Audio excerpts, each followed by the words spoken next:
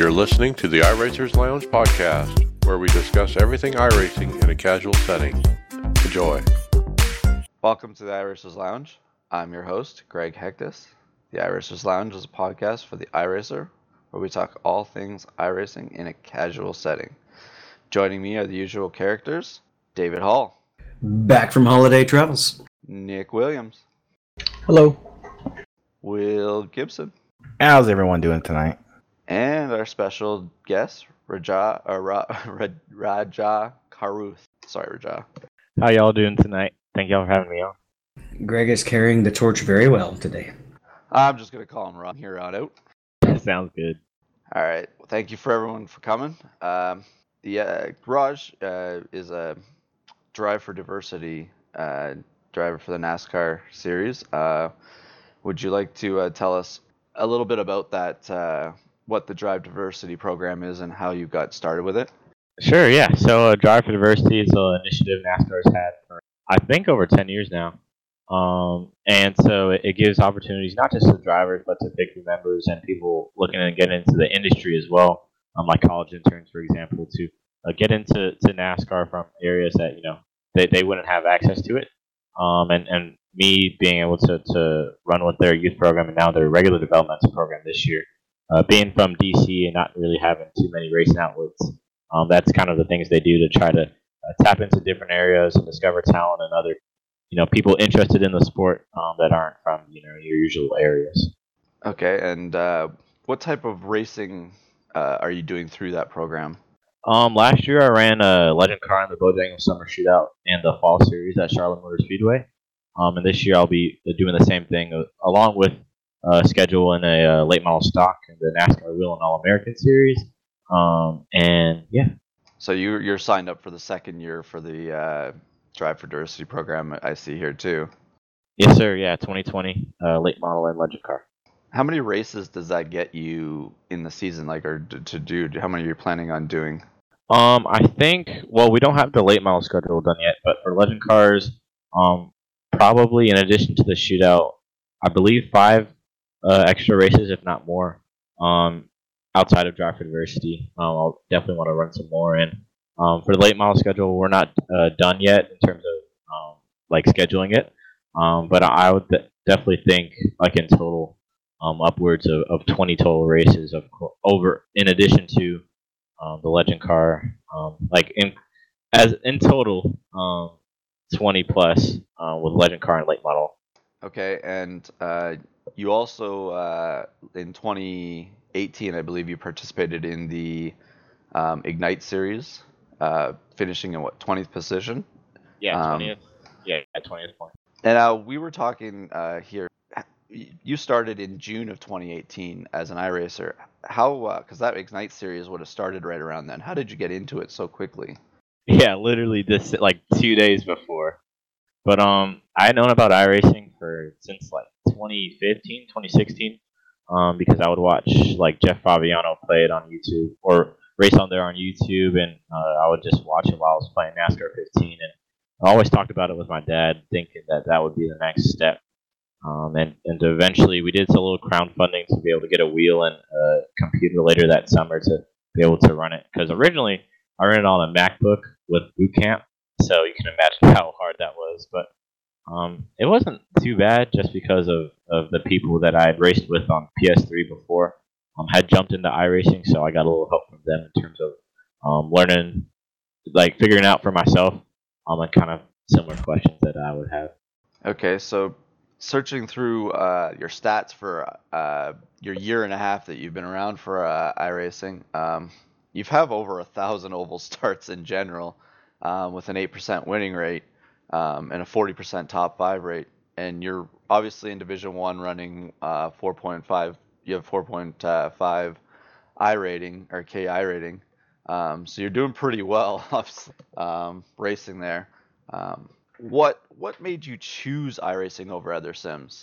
I really thought that, and it was pretty good timing, I think, too, just because around in 2018 they had announced Ignite, I think the end of May, and then that was after I went to the All-Star weekend, and so I looked at Assetto Corsa briefly, but iRacing just seemed like the best just because of the different things that they were able to do. Like seeing the Peak Series take off last year, that was kind of the me and my dad and I sat down and pinpointed that this was the best bet to put funds and like framework into running on here just because it just seemed the best, and it's the best in the business. Now, did you have, obviously being part of the Drive Diversity program, did you have a background before that, obviously in racing? Like, did you have some like small funding to start up doing that stuff beforehand?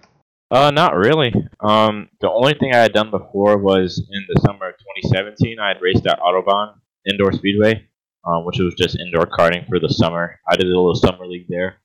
But other than that, I didn't really have any background. Like I would go to races as a fan, but I didn't really have any background in racing.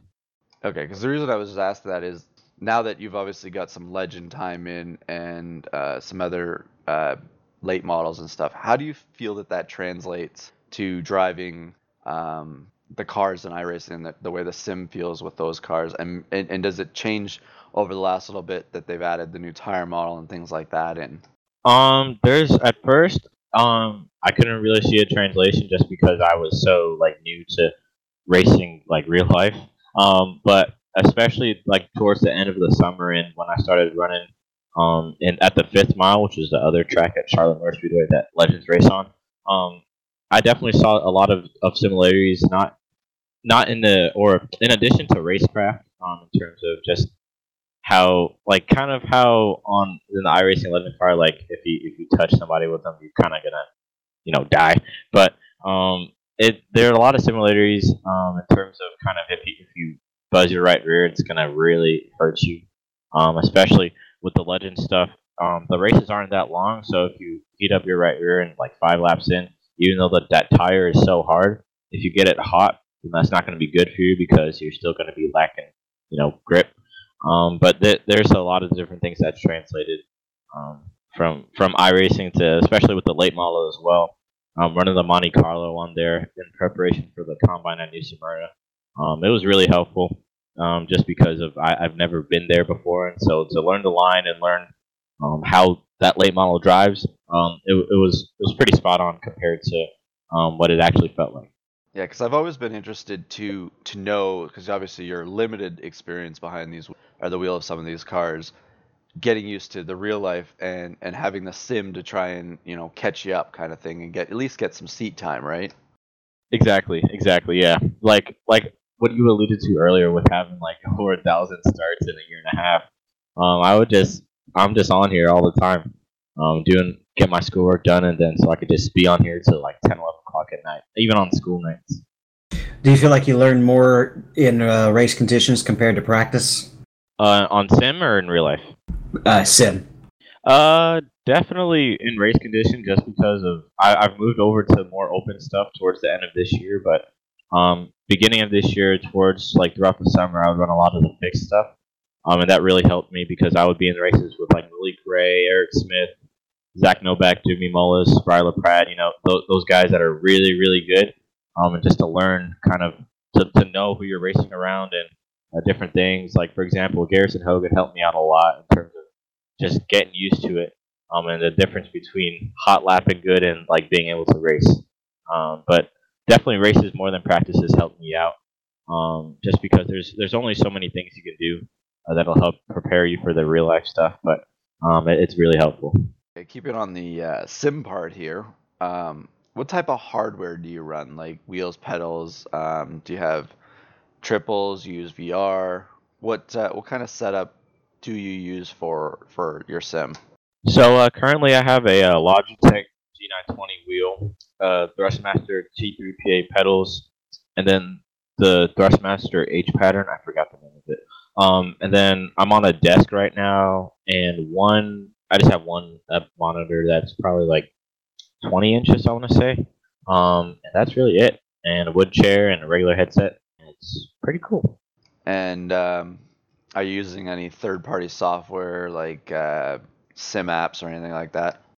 No, not yet. Some of that stuff seems really cool, but I think for example, if I run the Roto Pro in 2021, then I'll probably start looking into that. But for now, I don't really use any add-ons. Just looking at lap times and just looking at onboard. Do you run any leagues besides anything that's not any of the or series that are part of iRacing? You run any leagues? Yeah, so right now I'm in the Sim 500 Interstate Batteries JGR League. I run in Laura, which is Joseph Lombard's league from time to time. I ran a North Force Valhalla Cup Series race a while ago, like a couple weeks ago. And there's some more that I'm really looking into. For example, Podium Esports. I did a couple of their multi-class oval races back in September, I believe. And then they have a Speed Weeks thing coming up that I'm going to do. But that's all for now. But I thought this winter was a really good chance for me to get into some unofficial league stuff. And doing the Sim 500 thing, for example, has been really cool just because of the different people that you don't really see in official races and kind of how people run those. It's pretty interesting. Do you obviously you've got a DI rating and stuff has started showing up in you racing a lot. Do you plan on trying to qualify at some point for the eNASCAR series, or try and go for the pro and do the Road to Pro and Pro Series? I originally wanted to do it this year, but I missed the first 2 weeks and then I got a little bit behind. So I was around like 60th in points entering the summer, and then the summer shootout came. So I chose that over running Road to Pro. So I definitely wanted to try to do that because I'm pretty sure, other than Timmy Hill, I don't think anybody has run in like a top NASCAR National Series and been in peak at the same time. So that's kind of a goal I have for myself in the years to come. But I definitely want to run Road to Pro in, I would say, 2021, 22. But yeah. So it's come to our attention as well. The social media guru Rev Racing, Dante Graves said, yes, Dante. one of his goals this year is to get all the Drive for Diversity verified on Twitter. We're gonna put the challenge out there. Do you think he'll get everyone verified before the end of the year? Yeah, that's definitely something Dante could do. He's great at what he does, and keeping me in check, and he definitely get that. I would say he could get that by May or June. I don't know about my account, but definitely the Rev accounts. I think he can get them verified sooner than later. Now, racing on iRacing, you have a lot of races started.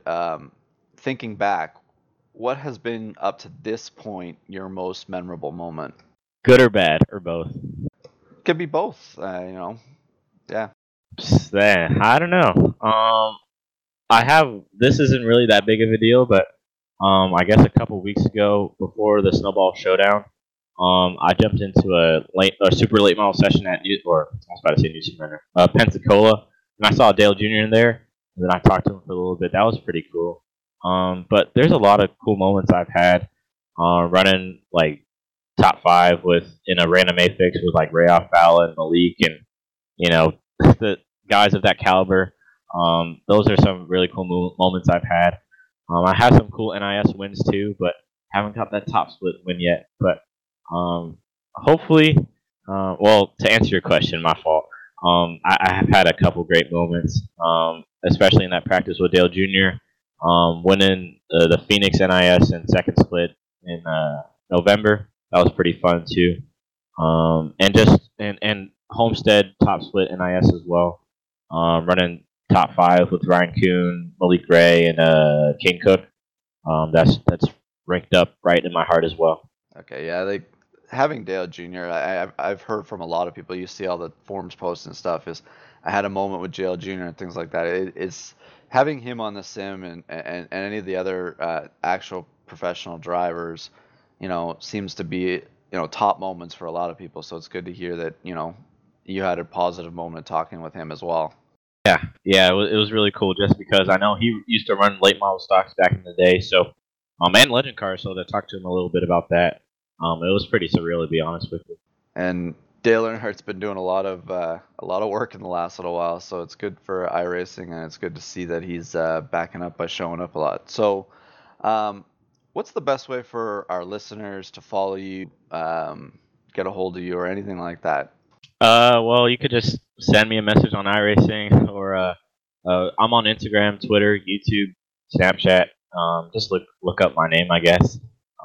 I just approach me, and I'll be at a probably 5, 10 like big national touring series events for NASCAR in 2020, like the 500, Martinsville Fall, Bristol Fall, and a couple other ones as well. So I'm on basically all social media, and also Rev's website and my website as well. Okay, and you were mentioning before the podcast that you had an exciting announcement for 2020 for iRacing for you. Yeah, so I literally a couple hours ago just got a webcam, and so I will be getting an overlay done soon. So I'll be streaming on Twitch full time next year. I'm not sure which races for, possibly NIS or just a random A-Fix like the SOF A-Fixed on Monday nights, or league races. But for 2020, I'll be streaming a lot, and now it seems kind of not like a big deal, but that was, I guess, the announcement. Well, it's going to be exciting, if you're working your way up and racing a lot. It's good to have it. David and I stream a lot, so we understand, what it's like to put yourself out there as well, so everybody can watch you as well. Yes, sir. Okay, so Raj, you said you're going to stay and discuss with us. The podcast is a little bit different this week. We're not going to be going straight into a discussion about topics. Our topics for this week this show and the special is going to be the 2019 in general. What was 2019 like for all of us? We got some of us from the iRacers Lounge podcast here to discuss how we saw 2019 through the builds, through our own racing, and we're gonna kind of categorically go through the builds to see how 2019 went. But I'm gonna go through you guys. What do you guys find your feeling of 2019 is in how you felt going from the beginning of the season to what it is right now? David, I'll start with you. Yeah, I feel like I definitely hit a new level on NIS, picking up my first 2 wins in the season, and this new package, it took us a while to learn it and how to get around it. There's some things that are challenging about this package, but when you in the open setup races, you also actually can gain a little bit from being set up for the long run. So I actually did appreciate that a little bit. I felt like NIS was, believe it or not, a little cleaner this year compared to 2018, even though we were in these tight packages. Now, there were some races that were definitely crazy caution fest, but it was a little bit easier. Continue to bounce around from team to team, searching for road races in the endurance races. And I know we've already kind of got our plans set up to run the 24 this hour. But, it's definitely been a season of highs and lows. I spent a good chunk of the summer not being able to talk in the sim, and I've learned my lesson from that, and just try to basically bite my tongue anytime I get involved in incidents now. Yeah, it was definitely an interesting summer with you having no chat for a little while there, but you made it through it, and sometimes those things are needed to learn, or just to help you get through, to figure out what to do the next time. Nick, I know you've been only on the sim for about 3/4 of the year, I think it is. What has your perspective of this year been for you? Well, obviously, everything's a new experience. So, but it's everything I thought it would be. Coming into iRacing, I'd watched the Peak Series the last couple of years, and I followed some of the drivers, and I always wanted it, to see if I could use it to make my racing career better. And comparing my finishes in my real racing from before iRacing to now, I've become more consistent, and it's just been, this season's been the best season of my life for racing. I got off console racing and I got on here, and I'm starting to actually understand things, and you learn new racecraft, and the racers on here are more competitive than anything you're going to go up against. Sometimes I feel like the competitiveness on here is worse than that of what I face on a Friday or Saturday night at the real short track. So it's just been a great year for learning, and I look forward to see how it's going to continue with next year.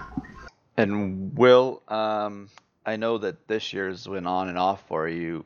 but you've been around for a while. Seeing these the builds and the way that things have built up this year, how do you feel 2019 was for you? I think you said it best. It was kind of on and off. I had a lot of good personal stuff going on. I believe 2018 that kind of required my attention to kind of come away from sim racing, and as it kind of came back, I've enjoyed it, and now I got some good plans for next year and actual goals set. I think that's a big thing. To just race on here for fun's one thing, but to really kind of get the most out of iRacing, I think you really got to set yourself goals and milestones you want to achieve and hit, because it is very, very competitive, and you're never going to hop in and just win races on here just having fun. I mean, you can if you're really, really good, but it's a great tool to kind of improve your mental prowess and driving ability. And I think 2018 or 2019 for iRacing as a whole was a big year. We had a lot of big updates I know we'll talk about here shortly. When I first started when Dirt rolled out and came in and had a ton of fun. It was way better than any Simcade or anything I'd done in the past. And I got to a point where it was just not becoming as much fun. And that's because I don't think I was getting the most out of iRacing and the time I took away, and really kind of got to stand back and watch and kind of look at iRacing in a different perspective. I'm really ready for 2020. I think it's going to be a good year. And I think 2019 was a good year to kind of adapt, learn, and watch. And especially with you guys having all the success you had as a team, that was cool to just be a part of, even by, say, osmosis. Well, and I think as a team with our success, we're only as good as the guys that are part of this team. Like, our success only feels like it's something that's, worth sharing because it's through, all of us. When David won his first race in NIS, that was the biggest, monkey to get off his back. Adding Nick into this team. Mike has got more wins than this year in NIS than he ever had. I have more wins in NIS than I ever had. I agree with you. It's a good way to look at 2019 is our team has gone through highs and lows, but as a team, it was good to share it with. Now, Raj, what do you think your 2019 shaped out to be by the end of the year, and what do you see as what defines your 2019? I think my 2019, it's been weird. Starting off the year, I didn't really know what I was doing. I'll say that. In terms of just having speed but not racecraft. And then as the year went on, racing with higher SOS and better people, I really, got my butt handed to me and was able to learn a lot. But I think one of the biggest defining moments I think of this year was probably in the last week of NIS at Homestead. I kind of alluded to earlier. Although with the Cup cars now, it's kind of you manipulate other people's cars, and it's not necessarily if you're quicker or not. It's just if you predict their lines, taking their air off and stuff. But being able to run smart and running good smart races like Kansas, I was running up front in top split, and Talladega and Martinsville and Phoenix towards the end of the year. I kind of figured out that you got to put yourself in right positions. You can't have stupid pit road penalties. You can't fence it early and have damage and set you back. Overall, just learning, the different things you have to do to put yourself in a position to run well. But overall, my 2019, I think, on the sim side was pretty solid. Although I've been no higher than a 48 since like May, and it's been really, really annoying. Because I said I wanted to get to a 6K by December, and I'm at a 45 right now. So, overall, I think this 2019 was a big learning year. But it's awesome. A lot of people to thank, and it's just one of those great things. Yeah, you said something there that I think David and I can relate to, and probably all of us can relate to. But there's always that number that you seem to can't get by for a little while. Like once you get past it, you feel like you can just keep going. But there's a number that you hit, and it knocks you down and back and forth each time for a while, just to I don't know if it's just evening you out to get experience or just to test you, but I think 2200 was mine for a while there. I bounced around on it. I think David, you're around the 3000 mark where you're bouncing around, and once you get past it, it feels a lot better, and you can seem like you can just start moving up, but there's always a number that seems to always get at you for a little while. Yeah, definitely agree. And right around May, I right before Coke 600 week, because I remember I was grinding AFIX at Iowa, and I got up to a 48. I was like, okay, it's pretty straightforward. I should be able to get 5K by summer. Nope. I went all the way down to a 3 by Sonoma, and then down back to like a 39 around Talladega week again in the fall. But like you said, it was, I would get to like a 45, 47, and then just landslide, and down to a 42, 40, 38. But I mean, that's part of it, Yeah, it feels like in iRacing more so than anything else I've ever done. There's always somebody faster, no matter how hard you work to get your lap time quick enough to kind of push yourself past that next stage of iRating.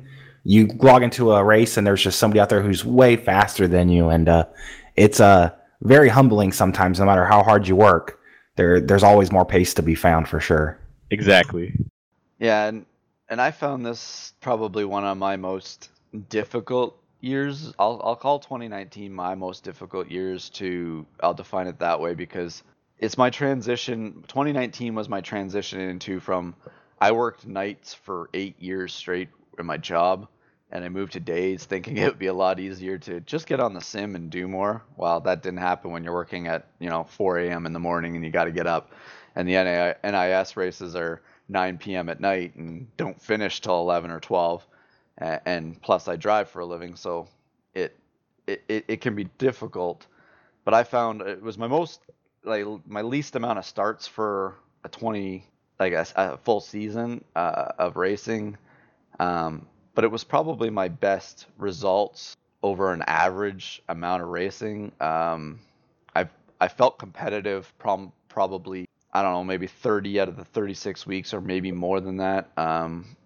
And for me, the biggest part was finding time for the sim. 2019 for me felt like it was all about time management, and I couldn't always get on the times that I wanted to, and but with that, I learned to make more of what I was racing than how many times I was racing. So I got a lot of good results, but could it have been better? Maybe if I paid more attention, doing a lot of things. Yeah, but what else would I have neglected in my life? So I don't regret anything in 2019. I hope 2020 is a bit different, but I just know that 2019 was a low start year, but I'll take it for what it was. And enjoying this racing with it was the better part of it, no matter how many races I got. So that's where 2019 will be left for me. Is this race team is the more place where I get the enjoyment out of it than a lot of just racing. This team is a very very opinionated team, but it's also very great to be part of all the time and to do all these shows and things like that. I feel blessed that we get to share our stories with people. So with that, I think we should probably go into just highlighting what 2019 meant to us build wise, because I find that this was obviously each year is going to get stronger and stronger. So we're going to go through each part of the build here, just talk about how the season's built up as we went. And how about we start off here? Will, do you want to start off with the season 1 part of build of 2019, and kind of we'll talk through it and feel how from each build they built up? Yeah, I think 2019 there was a lot of growth throughout each build. We're going to start with the season 1 build, which would have came December 2018. But a couple of things we got in that build, day to night transitions. We got 2 Formula cars in the Dallara F3 and the Formula Renault 3.5. We got the much anticipated Roval. I know that was a big thing Tsukuba, if you guys played any Gran Turismo, you'll know that track. We got that, which I think was a great addition to the sim. I don't think anybody expected it, anybody asked for it, but I think we all enjoy that track. There was some updates to the beta UI as far as the home and leagues go. And then there was just some quality of life stuff. We got the new crowd system, which, if I'm not mistaken, was just less work on our systems, so less hit to frame rate. We got new controls and updates for the force feedback settings, which was great for anyone using a direct drive wheel, which 2019 was a big year for direct drives. And we were allowed to do brake bias adjustments for a lot of the cars in the fixed setups, which was, I think, a lot of people were looking at. So overall, you guys as a team, what stood out in this build to you guys? Was there anything that was very, how do I word this? What was the most significant item in this build, do you guys feel? I don't think there's any question that it's the day and night transition. Well, and I think for the day and night, because they rolled that out to try and make the 24 hours of Daytona, and I remember running the 24 hours of Daytona in the dark and in the sunset and the sunrise, and just how well it worked. They did have problems with servers and things like that when they ran that part of it, but the actual day to night time transition part worked the way it was supposed to. Like it is probably one of the, if you have to list a top 5 of things in 2019, that would be one of the top 5 most significant updates to iRacing. It almost felt like we've had it longer than a year. I feel like it feels like something that's been around forever because it works so seamlessly and smooth, and it's just hard to believe that they didn't have that sooner. I ran my first Daytona 24 with the team in 2018, and it was nighttime the whole way through, and it was still a fun race, but that kind of took away from it, and I didn't race in the 2019 Daytona 24, but just watching you guys run and seeing that transition from day to night was definitely a game changer as far as just the emotion you feel after a long stint, and you guys have been up for so many hours, and you finally see that daylight kind of shine through, and it's just, you're almost to the end. It's just hard to believe iRacing didn't have that prior to the 2019 season. Some of these tracks, they transform so much at night. A lot of people actually really struggled finding their breaking points at Le Mans without it being lit up like it used to be.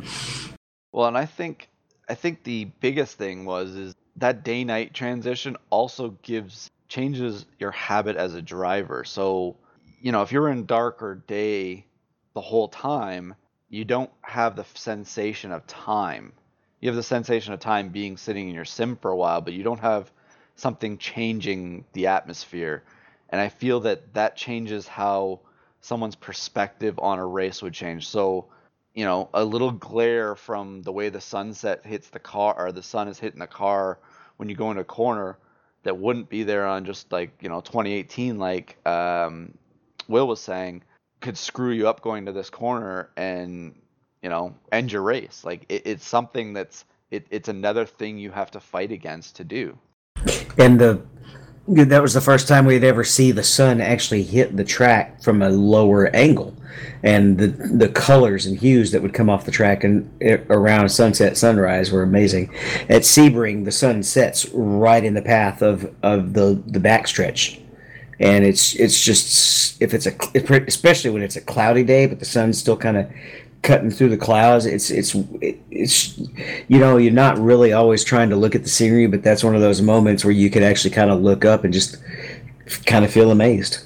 I'd say the same thing when you're coming back onto the NASCAR oval at the Daytona 24 and the sun's rising, and when it's like a heavy clouded day and you could tell you're at the beach just by how many clouds there are and the way the sun looks, it just adds so much more to the sim as far as personality of each track and just how they feel.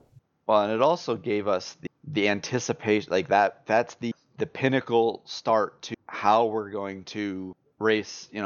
As us as a team Tifosi, we're oval guys mostly, so that's going to change. That basically changes how we look at perspective of all the tracks that we're going to race at, because they're going to have transitions. Some of them are going to transition into night. Some of them are just going to transition into later afternoon. And it just gave the whole sim a whole new look on, I think I remember looking at the hosted session, the amount of rooms that went up that first night that had transitions in it that were at set times 4 just to try and get all the cycles as fast as they could. Like that's what the anticipation was all about for doing that. And I think, yes, it took them a while to do it, but once again, iRacing, if it's not right, they don't release it until they know it's something that they can work with and that isn't going to be broken. And they did a perfect time waiting as long as they did with it. I know they wanted to get it out for Le Mans the year before, but they did a perfect job waiting till 2019 to do it. They did it the right way. Exactly, and I think it was a great way to start 2019 for everything. It was the perfect start to what NIS needed, all the road series needed it for it, and I think nothing other sims or games try it, but don't transition it as well as I feel that iRacing has done it. So for me, I think probably I would put that at the number one significant thing that they've done in 2019 was the day night. So, which for me would move us into season 2 build, which they would have something to live up to, obviously, with having that. And so, David, do you want to go over the season 2 build here, and we'll see if there's anything that out of that we feel that changed the sim for the better as well.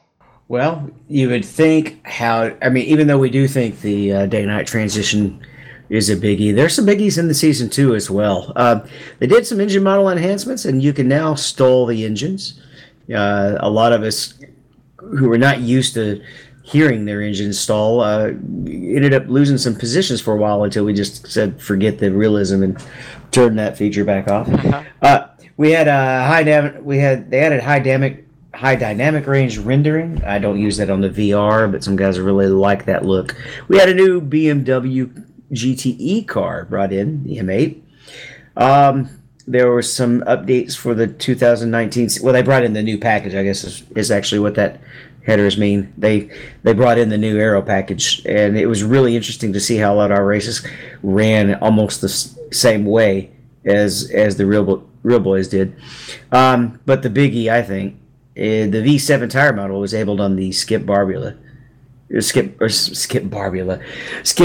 Formula 2000 car. We also brought in 6 new configurations for Charlotte and the Nürburgring night mode preview. I guess they did not have the lights all quite in position for Nürburgring, and they would continue to make some enhancements and upgrades to the beta interface. Now, obviously, we see that this is as we call it, a light content build. There's a car, there was updates to the thing. When you look back at this build, it's light on content, but they did a lot of quality of life features adjustments. And I know the sim, when they did the day-night transitions and stuff like that, there was a lot of loads put on a lot of computers and systems like that. So I think the second season build was to alleviate some of that and help not put more stresses on the system and just streamline it. So what do you guys think of season 2 build and what stands out there to you guys for what the most significant thing for that build was? So, well, for me personally, so the engine stalling, that was still season 2 build, right? Yeah. Okay, yeah. So that was for me personally. That was really helpful just because it got me in the habit of you don't just hop into the car and the motor's already on. You can turn it off, shut it off on our cautions and coast. And so that was really cool for me just because it added a different element that not only you could worry about, but you could use to your advantage. I guess people do it now, but nobody really thought of turning off the car and letting it coast under caution to save fuel, or just not having the habit of doing for example, a league race broadcast, having an actual command, gentlemen, start your engines, being able to stall it and lose time on pit road. I thought that was really big just because it added another element to manage. I would say you as a real life racer, and Nick could probably account to this as well, is you guys being able to stall the car. That's something you guys have to face in real life, and by being able to add it to the sim, it might be something that may be a performance disadvantage overall if you stall it. It's something you have to worry about in real life, and I think having that there is a good tool to have on for you guys to be prepared for something like that, because I'm sure the first time you took off in a late model, it probably wasn't just sit in it and hit the gas pedal. There's a lot more going on there, and it's just good muscle memory and things to do and just get used to that rather than it just be sit down and step on the gas. Yeah, my first time in a legend car, I probably stalled it like 12 times before I actually got on the track. So it was really helpful just to get in that habit, like you were saying, Will. Just don't just sit in the cockpit and just go. Yeah, the real life clutch in a race car is so much. I don't remember which way you would describe the setting, but it's so much harder to get into gear than a regular clutch car. I've driven stick shifts, and I stalled the late model that I drove at Memphis quite a few times. Wasn't a clutch in most race cars built like, because the springs are so stiff to hold against pressure plate? It'd be like an on-off switch almost. You're either on or you're off. Yeah. So for me, looking at this, obviously the big significant thing that over the whole time is obviously the tire model being enabled on the Skip Barber. I've obviously had that raised that Skip Barber to one of the most used cars, but it also, the nice thing that them releasing it as a beta basically on some of these on a car is they got to find a lot of the problem quickly. Like a lot of things were found out about it. Like I think, what was it, one, if you burned it, did a burnout or something, if I remember correctly, if you did a burnout or something with that car, you get extra super grip. If you had there was just these little things that everybody was finding something as an advantage, and though that's where I think iRacing did the right thing in slowly feeding it to us, not throwing it on everything or throwing on majority of things and ruining the possibility of ruining all kinds of series and things like that. And I know they got to be careful with releasing that tire model because they got all these different series going on that are for actual monies and sponsorships and things like that. So they got to be careful with it. But I believe for me, the most significant thing in the season 2 build is that NASCAR update for the aero package. It literally changed the way NIS racing was raced this whole season. Obviously, it changed how NASCAR was raced in general in 2019. But you don't have that heavy, high port horsepower feeling stock car that can't get off the corner without, getting loose or anything more, or you get loose or anything off the corner anymore. You're downforce now. You got a lot on the front of it. If there's somebody in front of you, you lose the downforce. And I believe that was the most significant change to the oval side, whereas the tire model was to help out the road side and it was their thing. But the oval series were forever changed for the NIS side when they put that aero package on it, and I want to say tightened up the field, but also made the racing a lot more. I think Raj, you said that you now have to be more like you have to come up with a tactic racing against the person. You have to come up with figuring out where they're running and things like that. It changed how you run instead of just having a good setup and being the guy that can get off the corner and get to the next corner before somebody. And good or bad, that package is here to stay, obviously, for at least another year. Mm-hmm. And that horsepower package will probably be here forever. But I believe, I don't know if it contributed to more wins for me or anything like that, or anybody in general, but for me it was a different way to attack the car. I liked the way we had extra horsepower, but when they cut it out, it changed my whole mindset of racing. Yeah, definitely. Like you said a little bit there, it introduced a different type of racing. It had people that, off pure speed wouldn't run top five, and it would give guys, 15th to 25th a chance to run top five and, your fixed races. And I didn't run too much of the open stuff, so I wasn't really sure how big of a change that it did for allowing people in terms of not having the best setup be able to run up front, have that opportunity. But for fixed stuff, it was really big just because it closed the playing field a little bit. It really allowed you to control your destiny a lot of the time. In some cases, you couldn't do it at all if you get what I'm saying. I think it was huge because they released it after, I believe, 2 races in the peak season as well, and that was a big shift for the peak and the pro level racing as well. I know going into 2019, we had the draft and the hype with the teams getting involved in the eNASCAR Peak Series, and I know Ray Alfalo went out as the first draft pick, and I think some of the reason he had a rough year in the Peak Series is because there was such a big change to the car that even somebody with his experience and time in the sim, it was a lot to learn. It was a lot of new. It was, I think, just a really big shift for the sim, and I think they timed it very well with NASCAR as well, with getting eyes onto peak, because I feel like some of those peak races were very entertaining and very competitive to watch. And it's not that they weren't competitive prior to this build, it just completely shaked it up. And the first winner in the new car at that level was Eric J. Smith, and he wasn't even a drafted driver at the time. It really changed things up, and I think that kind of went unnoticed as the season went on because those guys adapted very well to it. But I feel like it changed the entire sim across the board, even all the way up to that high of a level. The other thing is I think what was the first race they had, it was California. Yeah, I think they railed it on.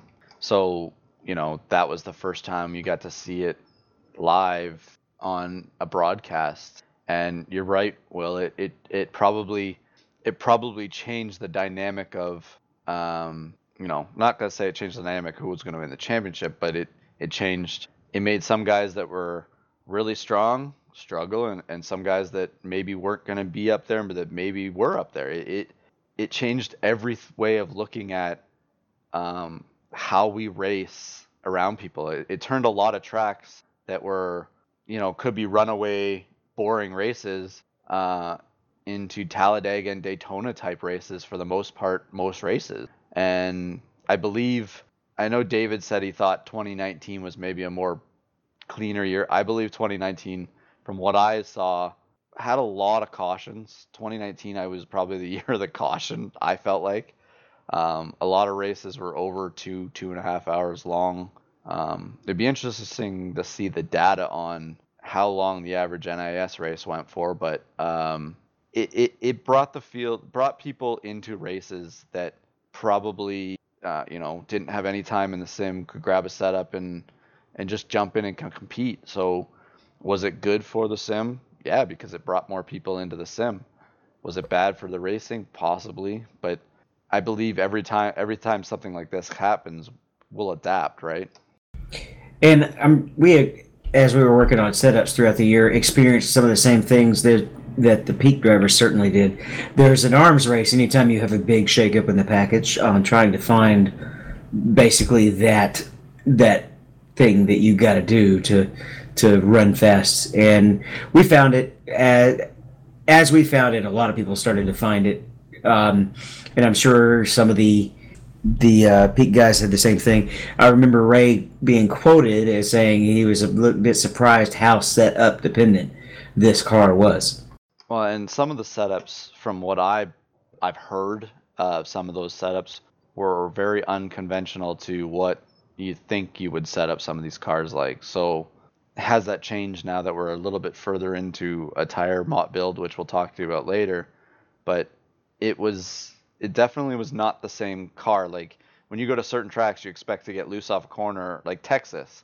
Texas was always turn 2, you coming out of the corner, and you were wrecking a lot of the time with all the horsepower. Now you come out of that corner like it's nothing most of the time. So I think if you want to define the season 2 build of 2019, it was about the change the oval series got to the racing, how it was done. That's how I would see it as. Yeah, definitely similar to what you said in terms of changing, having the top 5 guys take a little bit to figure it out, and then the top 15, top 12, top 15 guys be able to run up front, especially, in peak.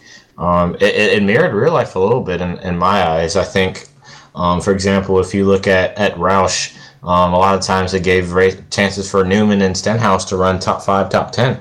And I don't really know too much about peak teams and stuff, but or I guess pro teams, excuse me. And it definitely just gave guys a chance that usually wouldn't. But at the same time, like Ray said, a lot of times it was so setup dependent that it didn't really, it kind of tied our hands behind our backs. I guess you guys could allude to it in terms of the team stuff that you guys are doing. But for example, at Kansas, I think there's only so much you could do. It was at first 10 laps, it would be a plate track, and then it's just single file. And yeah. Well, it was a good. It's funny, we said that wasn't a much content build, but we had a long talk there about that build. So let's transition in 3, which is mid-season of 2019 build. This one had a lot of content and new things. So Nick, do you want to go through what we've got in season 3 build? Yeah, season 3. This might take a second here. Some of the highlights included the Lucas Oil Off-Road Pro Trucks, the SK Modifieds, NASCAR Gander Outdoor Chevrolet Silverados were updated. I think that was around, Texas? I mean, that threw me off quick. Feel like the trucks were broken overnight. They updated the Monster Energy Cup. Actually, they switched it, didn't they? It went from the Fusion to the Mustang, if I remember right. The NASCAR Whelen Tour Modifieds got some updated. Silverstone Circuit, I'm assuming that was updated? It was a completely new build. It was completely new. Yeah. And then Wild Horse Pass Motorsports Park. I wasn't sure if that's updated or new. Wild West Motorsports Park as well. We had new iRacing beta interface application framework. Create a race wizard for the iRacing beta interface. Paint shop and leagues iRacing beta interface revamp. Connectivity data for the iRacing beta interface. They added green-white checkers. Spotter calls and translation upgrades. Fully animated flagman. Driving camera adjustments. Rendering improvements focused on headlights, lighting, and shadows, motion blur effects, starter ignition sounds for all vehicles, and Skip Barber Formula 2000 V7 tire adjustments. Yeah, and there was also at the bottom here, just cut out the night mode. They added night for Chicago, Darlington, and Homestead to prepare for the rest of the season, so they had those all updated for the lighting. Now, those V7 adjustments we didn't really dive into too deeply into Season 2, but there was quite a few... There was actually a little bit of a controversy in the Skip Barber community as the tires, if you overdrove them, they were actually gaining grip. So that was a good thing about the soft tire rollout, in that they worked on it with one car. And part of it was happening because that older Skip Barber was such an old model that the tire was behaving differently in some ways than they expected. Now, this was a very content-heavy build, but it added a new element. The most anticipated. I think probably everyone on this team that first night was probably in one of those off-road trucks on one of those 2 new courses. Trying it out. I think Will and I were in the same thing, trying it out for a couple hours there. But it was an interesting addition to a build where they had talked about it. I never saw that this in the way that things were going. I didn't think that would be anything in the sim in 2019 was have to have those trucks. I'm not a huge truck off-road truck follower. We don't follow that in Canada as much, but it was such an awesome addition. The dirt side, I think it's one of the best things that they've added to help, participation in the dirt side. Because the rally cars had, a certain amount of participation from certain people, but not create a part for it. So I think that helped bring more people in to try and raise your levels up for your safety rating and your I rating and things like that. It was nice to get some new circuits. The Mustang was probably the most anticipated change for the Cup cars. They needed to be relevant, especially in the Peak Series this year. They need to be relevant for that Pro Series so that when they were showing it on TV, it made sense to all their sponsors. But I just find that there was these little tweaks, the tweaks as they're going with some of these builds, and they always had a nice little addition with a new car or track or something like that everybody wanted, and it helped. But one of the things that always caught my eye, and it changed our racing for the oval side, was the green-white checkers. I think that first week that the green-white checkers rolled out, I think I had 2 of them in my first 2 or 3 races in the NIS. But that was a big change to become more relevant with it. You're getting closer to authenticity in different series, and it's great to get to that point.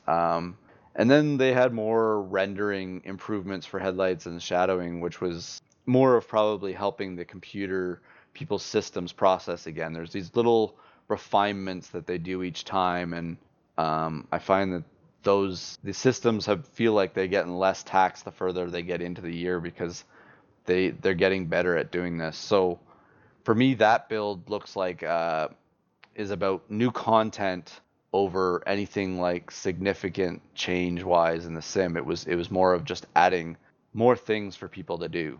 I'll let you go, David. Sorry. And that green white checkered was a big change for all the oval racing. They made an adjustment in season 4 that we liked.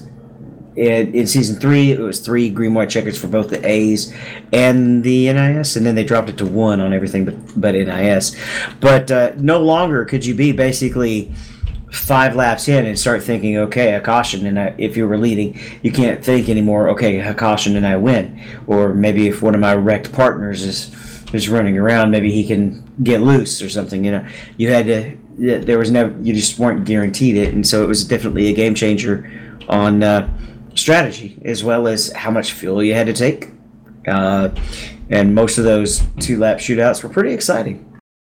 I would say I just felt like something was a little weird. Looking back at it now, there was a lot of hype for those off-road pro trucks. We got 2 tracks. We got the Pro 2 and the Pro 4. It seemed like they really promoted the Geico Lucas Oil partnership a lot, and I feel like we just haven't seen that. And I was really anticipating those off-road trucks kind of becoming the premier dirt road series and replacing the Rallycross World Championship with the Off-Road Truck World Championship. I really feel like that's the route they were going, or they were planning, and something probably didn't pan out properly. Because I think those trucks would put on a much better show than the Rallycross cars do. I think the Rallycross cars are exciting for 1, maybe 2 laps, and then it's just 8 laps to follow each other in a line, especially when drivers are that good. But I really felt like when they announced this, that was the route iRacing was taking, is to make those off-road trucks be the premier series, and it just hasn't played out yet. I don't know if it's because we have a lack of tracks or something fell through with Lucas Oil and iRacing. I don't know what you guys' thoughts are on that, but it just feels like there's something missing there. I think this was great content to add, but I just feel like there's so much more they could do with it to improve that portion of the sim, the esports side. I just feel like it's been missed. I don't know what you guys' thoughts were on that. Well, one of the factors I think probably was only 2 tracks, and you couldn't really run any of the rallycross tracks or any pavement tracks. I thought it would be a neat idea if they did turn them into stadium trucks as well, and just throw some jumps on some of the road courses, pavement road courses. Then another factor is if you remember that the Pro 4 was pretty easy to drive, but almost everybody was complaining that they just couldn't get around in that Pro 2 truck. And so it lost popularity really quick. I think that's what makes it exciting to watch, is knowing it's hard to drive. I think if you put the right guys out there in those Pro 2 trucks, they put on a hell of a show, and it just felt a little off. I mean, right now, to get to the highest license, you do have to drive that Pro 2. but the World Championship's still a rallycross car. I'm thinking it is probably a lack of tracks. I know we have Camden coming up. They've announced that, and that will be something we'll look forward to in 2020. But just, I don't know. I just wonder what your guys' opinions were on that. I just feel like there's something left on the table there with those trucks that they just haven't really capitalized on yet. I think the biggest issue with them is their lack of content in general. There's the 2 trucks. There's only a couple tracks that were designed for them. Then they've kind of retrofitted them going on everything else with setups and things like that. But what hurt them was the fact that the rally side was probably hurting when they came in as well. Too, they just didn't have the backing. You know, they're not a major. They're not the Lucas Oil brand. You know, it like the racing trucks. I recognize the series as that name, but it's not like, you know, it's not like your Porsche Cup Series that that you see on TV. There's not like your Le Mans, or NASCAR or anything like that. What hurt them is having a backing to push the content, and I think I'm afraid that the dirt side in 2020 might take a back seat to some of these things to get improvement wise, because there hasn't been any backing. They've lost sponsorships. They've lost actual sponsors for racing in general. For rally in the States have been lost their sponsorships. So I think that hurts them in getting more recognition out there. If in Europe and stuff like that, I know it's a bit bigger and there's more of a backing for this type of racing, but I just feel that in North America, it's a lot harder to sell this content when you don't have something to watch it for. Like you don't, there's nothing to attach yourself to. And as you mentioned, the real Rallycross series has folded.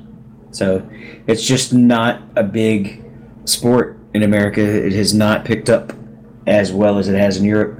It's really hard to be a motorsport in the American economy nowadays. It's, IndyCar, IMSA, and NASCAR suck so much out of it. And then Formula One is all European based, and all those other things are all those other European based racing. I think they get a little bit more attention over there than, whereas we're so focused on the other types of sporting in North America rather than the motorsports part of sports. And it's just a little bit more difficult to have smaller series like that. That and the business model has changed so much that it's harder to finance it. Well, and I think that's where in 2020 and further on, esports might become more of a, it might become more of a lead in some of these things, especially if the peak does what they want to do and be broadcasted and things like that. That stuff there, it's cheaper to do a sponsorship on a car that you don't have to pay for when it's wrecked or things like that. It's easier just to pay somebody to drive something or show something on a screen that doesn't cost that much. And I have a feeling, I don't know if that's where things are going. For me, I feel that esports is going to explode here, motorsports wise, in the next couple of years. But I could be wrong on that, but it feels like it's just going to blow up a lot more because of the cost certainty. So with that, I feel that, I think that we kind of agree there that this was more of a content addition build, and some cleanup of the last build for it. Because going into season 4, I think we were all anticipating something, things coming out and getting the tire model and things that we wanted. So I'll let you go into what season 4 was, but season 4 seemed like the one we were built up to anticipating everything at the end of the season. Yeah, so when we got the season 4 build, we got some pretty good stuff here. We had the Audi RS3. That would be pretty much the touring car people have been asking for since, I think, the dawn of iRacing.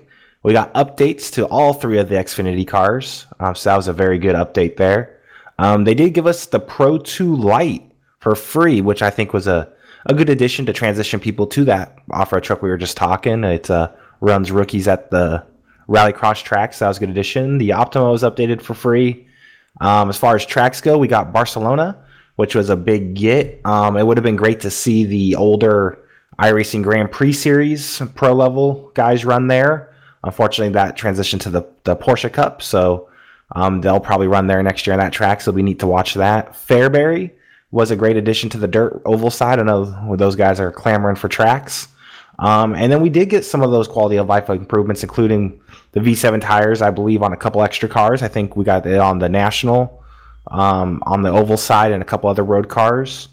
We did get the beta for the damage model on the Skippy. So the Skippy's kind of the guinea pig car, but it's good to see at least we're rolling some of that stuff out. They did fix some of the track temp and the layering of temperatures. I know there was the time where we would wait for the cloud to come over to get your best qualifying lap because the track cooled down almost instantly. And by layering the track temperatures, we were able to kind of get temperature underneath the surface of the track that would radiate upwards. So we get less jumps in those temperatures. And then we obviously got a lot of different spotters, which was great for the international crowd. We had French, German, Italian, Portuguese, and Spanish spotters added. And then they kind of adjusted the flagman to look like he was going to break his arm every time he waves a flag.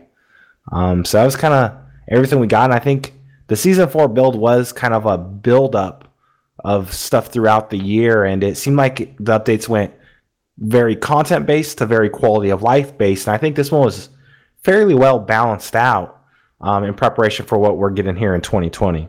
Well, and I think I remember the anticipation was because they announced those NASCAR Xfinity new cars. There was the anticipation, were they going to put the V7 model on them? Weren't they? There was all this, kind of speculation if they were going to get it, and it never ended up coming out with it. So I believe with this build, it kind of was the build up beforehand, thinking we were getting a whole bunch of stuff, and then I think it was kind of a letdown build for what people were expecting, which is, when you build something up in the forums and things like that, got people start taking it so much or so literally that that if it doesn't happen, that kind of you're in trouble, right? So I believe with this build, the nicest addition was the V7 tire model on a bunch of other cars just to test it out. But the thing that was probably the most content based for this whole build was that Skip Barber damage model. That was the, like I said before, it was when we were talking about people using a lot of stuff or going in and doing a lot of things, showing a lot of like the night transition and having a lot of rooms open and stuff. The amount of test rooms and rooms open for just crashing these cars was ridiculous in the what do you call it, the hosted rooms, and that was probably what everybody did for that night. Once they got the downloaded, they just take the Skip Barber and crash it. People are anticipating that build or anticipating that damage model. We've been talking for it for over a year, 2 years, and that's the biggest thing that people were craving for, like, because they're talking about how it's going to change how contact is shown on the cars, how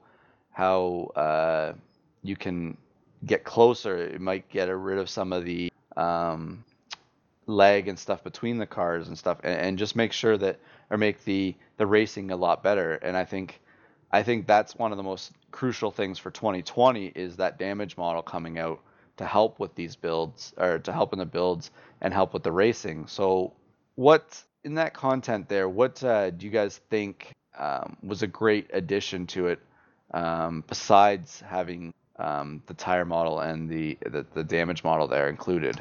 For me, just because I don't really run a lot of the road stuff, like I literally have my rookie in road. I run one race in Mazdas, but for the tire model, initially I absolutely hated it, and I stayed away from the Nationals when they put it out, I guess a while ago now, and now it's really good because similar to it helped with real life a little bit, because you can't just go out and go, like you can't hot tail it off pit road and just go straight up to race pace. You got to warm the tires up and get heat in them.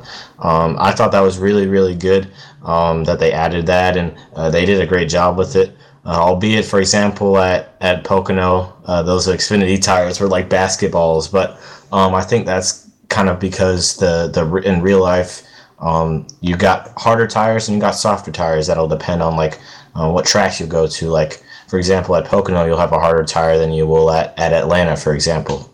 So the tire model, I think, not just getting put on the oval stuff, but in general, because iRacing did it to where they made sure it was good, and waiting until Pro was done to put it on the Xfinity car. I think they did a great job with that. Yeah, I think like throughout each build, all 2019, people were anticipating or hoping for the new tire, and I think iRacing did it right the whole time. They put it on one car. They found a bunch of bugs, some with the car, some with the tire, adjusted it, tweaked it. They rolled it out to the national car, which is a very popular car. There's no caution, so you're going to see data for a full length run. I think that was good for them there. And I think they did that tire right. And I think there was a lot of people that don't like it. I think there is still people that don't like it because you can't go out there and just set hot laps, lap after lap after lap. You have to be mindful of how warm your tires are, how hard you're pushing them, how fast you get them up to temp without overdoing it. And I think in 2020, especially in NIS, we're going to see a shift in people who are hot lappers are going to struggle, and people who are good racers are going to come to the front. And if I'm not mistaken, even at Pocono in the Xfinity car, you didn't have to pit every 5-6 laps when there was a caution at the lower splits to get fresh tires. You were almost kind of at a slight advantage having tires up to temp if you only had a couple laps on them. I think it's really going to change the way these races play out for the better. And there's obviously going to be people who are going to be unhappy because the tire they liked is gone. But in going for realism, I think iRacing's done a good job and they pace it out. I cannot wait to watch pro level drivers run that tire. I know Daytona opens up their season, but when they start to get to those other mile and halves and see how the tire interacts with the new aero model and the motor and just gets that whole package together, because even watching Peak last season, I feel like there was just something a little off compared to what you saw on a Sunday race. And I think this tire might be it to kind of make it so that you can't tell the difference between a Tuesday night race and a Sunday night race. Which is why that that some of these things are important to have added to it. Like iRacing could have gone the wrong way and released. They could have released it on all those Xfinity cars. They could have the tire model on all those Xfinity cars. They could have damage model on. I don't know how many cars they have the damage model built for. I mean, it's probably taken them forever. Once they get all the catalog of them built up, it's not going to be a problem because they're going to build it up as the next cars come. But the problem is every time they add a car, they're obviously probably building the crash model with that car while they're building it, so they have it for when they want to release it to all the cars. But anything in their back catalog is a lot to go through and rebuild. But I find that this last one was significant because it was it was the end of the year. It summed up the end of the year really well to finish it off. They couldn't add a huge bunch of things because they still had Peak finishing up. They still had the Porsche series and any of the road stuff still finishing up.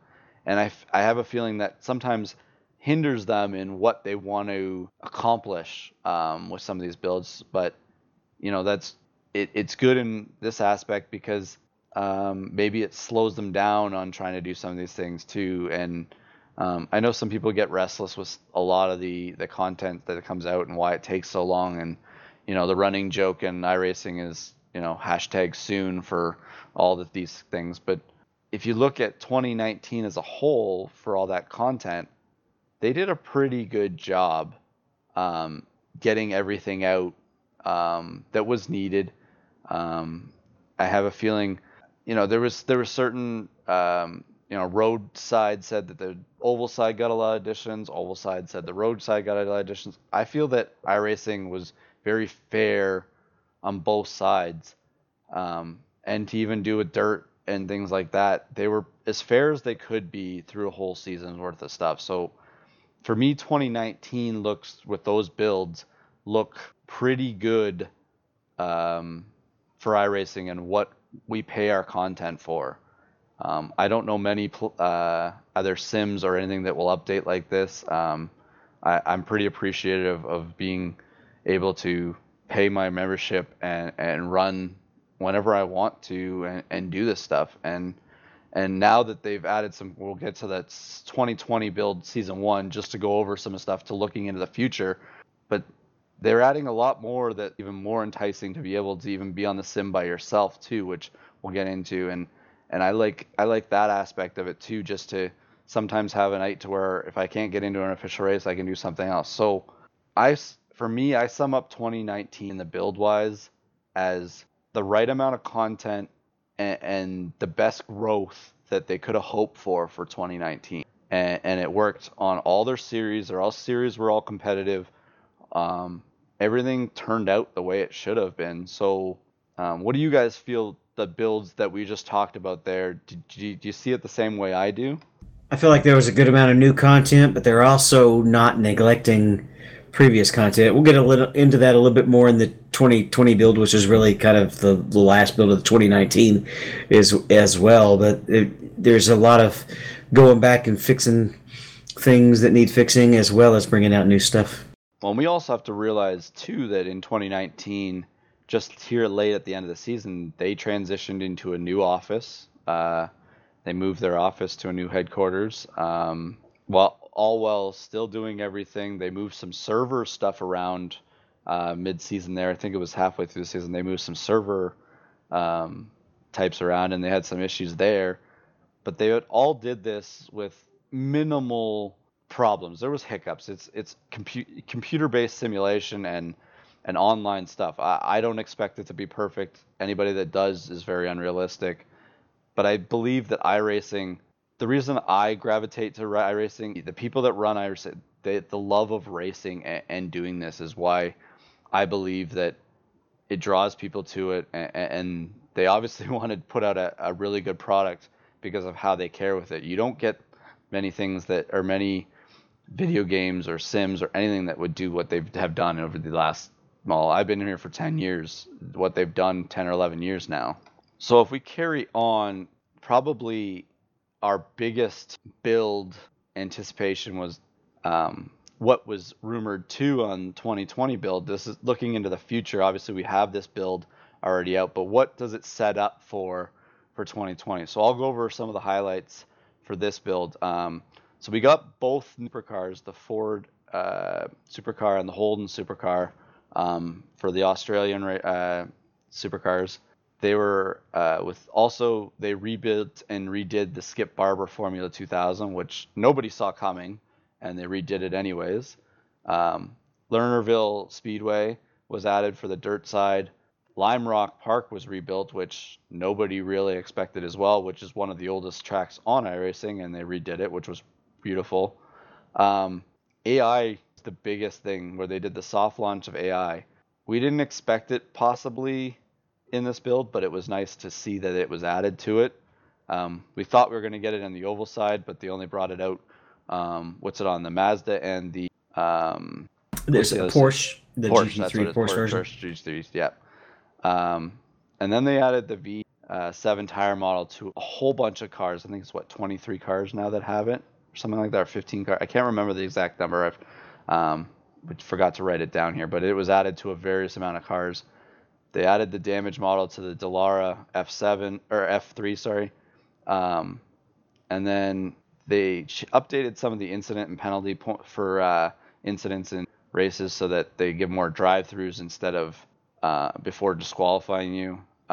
David, your favorite probably, from what I gather, is your favorite thing was the custom spec maps. They updated the crowd, and then the beta UI, which is always being updated every time, got it. So this build here, I believe, is a very good setup for 2020 to start what they're going to be doing. Because I see 2020 as obviously the year of, from what I think is going to happen, is going to be the year of the tire model and the year of the damage model to a lot of cars. And possibly a lot more AI as well, which I'm looking to most is having the possibility of racing more AI and just testing that way. But what do you guys see looking at that build, what 2020 might be? Well, the penalty thing was actually a really big addition too, especially for road racing. We had the big fiasco with Spa this year with the penalties for this limit being too low and then being too high, and no middle ground. So it was either you basically get disqualified or you can just rack up a ton of X's. There were people who lost several licenses of class in the Spa race where there was no incident limit. And it's a stop and go, not a drive through. They haven't been able to incorporate a drive through yet, but it is a stop and go that you can get after a certain number of cautions, and then they can set DQs after that. Some of the official series are using both type of penalties now. The Daytona 24 that's coming up is going to have no DQ and is going to have a stop and go, I believe, after 60 or 50x, and then it'll be every 20x you get a stop and go. And I'm pretty excited about this. Probably tomorrow night, if I don't end up playing a gig, I'm going to host about an 80-minute race with the sun turned up really fast at the 24-hour track. And I'm actually going to make the cars invulnerable, but I'm going to have a stop and go every 10x. So that way it'll be a neat way to practice the racing conditions without having to constantly pit if your car picks up damage. But if you're driving like a maniac, you're not going to finish as well as somebody who's trying to drive clean. So it definitely opens the options up.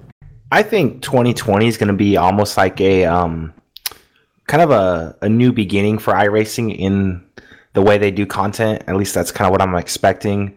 I think with coming out with the new damage model, they've talked about rain coming up. I know it's a ways away, but I think it's time they're looking at these older cars that are still popular, like the supercar, like the Skip Barber, and kind of recycle them or phase them out and bring in new rebuilt models.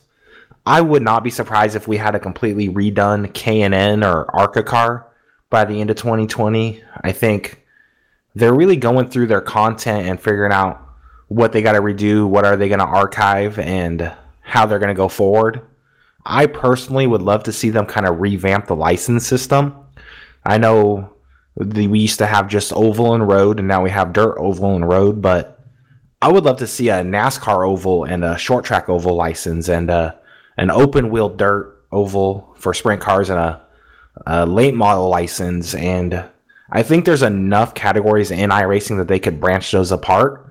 I don't expect it. I would love to see it, but I just really think 2020 they're going to go through everything and clean up and update and kind of prepare it for all these new features. I feel like it's going to, by the end of 2020, we're going to be looking at a lot of archived content because they've updated it in preparation for rain damage and multiple compounds of tires on roadside.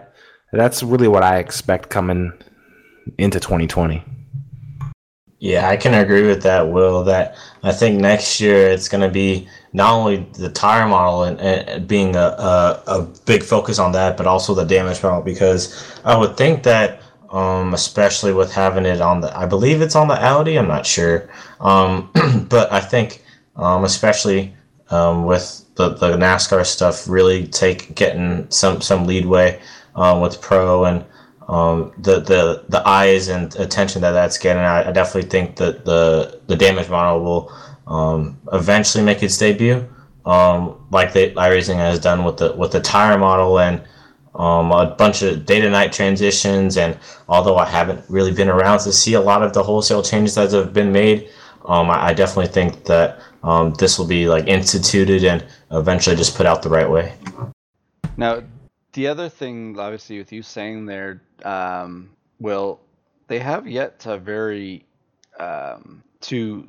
we haven't got into a lot of details on all these upcoming series for the sponsorships for some of the payouts and things like that. It's like 2020, they're waiting for it to change over into it where they start announcing it all, because obviously we're a month and a bit away from NIS season, and obviously the pro season's got to start up soon. Now that the actual pro series is set, you got the Porsche. Is the Porsche Cup still coming back? Is there going to be any other series? Is there dirt series? None of that seems like there's a lot of announcements that have been made yet that we're still waiting on, and how that's going to shape 2020 as well.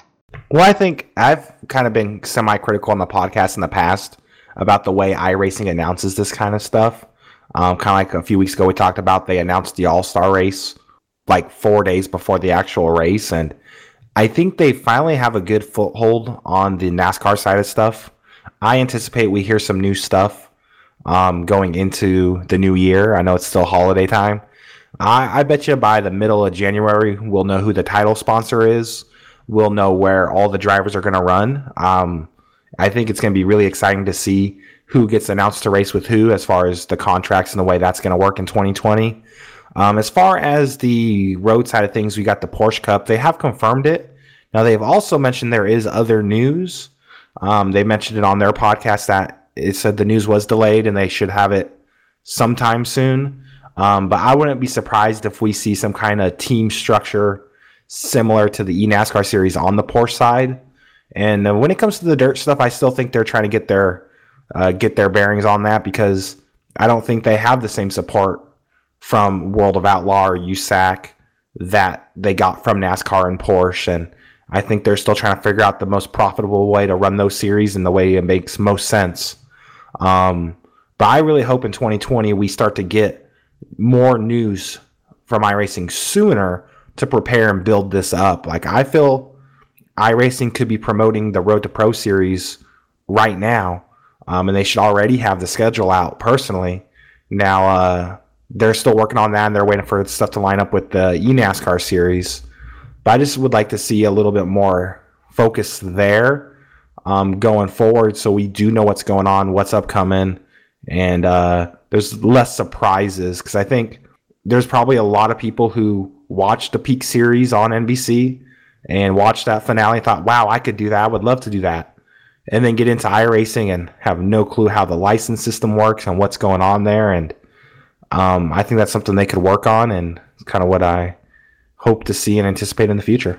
So with 2020 right around the corner, we're going to be looking, obviously, I haven't been racing much to start off all this stuff that we've, these buildings for, because the off season's kind of, I focus a lot of racing on the NIS, and I wait for my season starts ramping up racing wise is when we do a 24-hour race, and then I start getting ready to get racing, but I haven't had a chance to really race much here.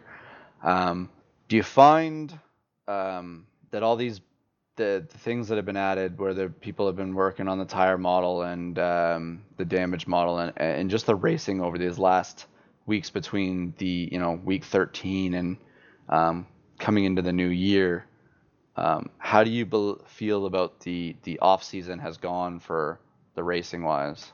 I haven't really been I've been taking a break definitely from the A-Car, other than running a little bit of the winter series that we had going, but it's a fixed setup that I haven't, I've been doing just the one practice for.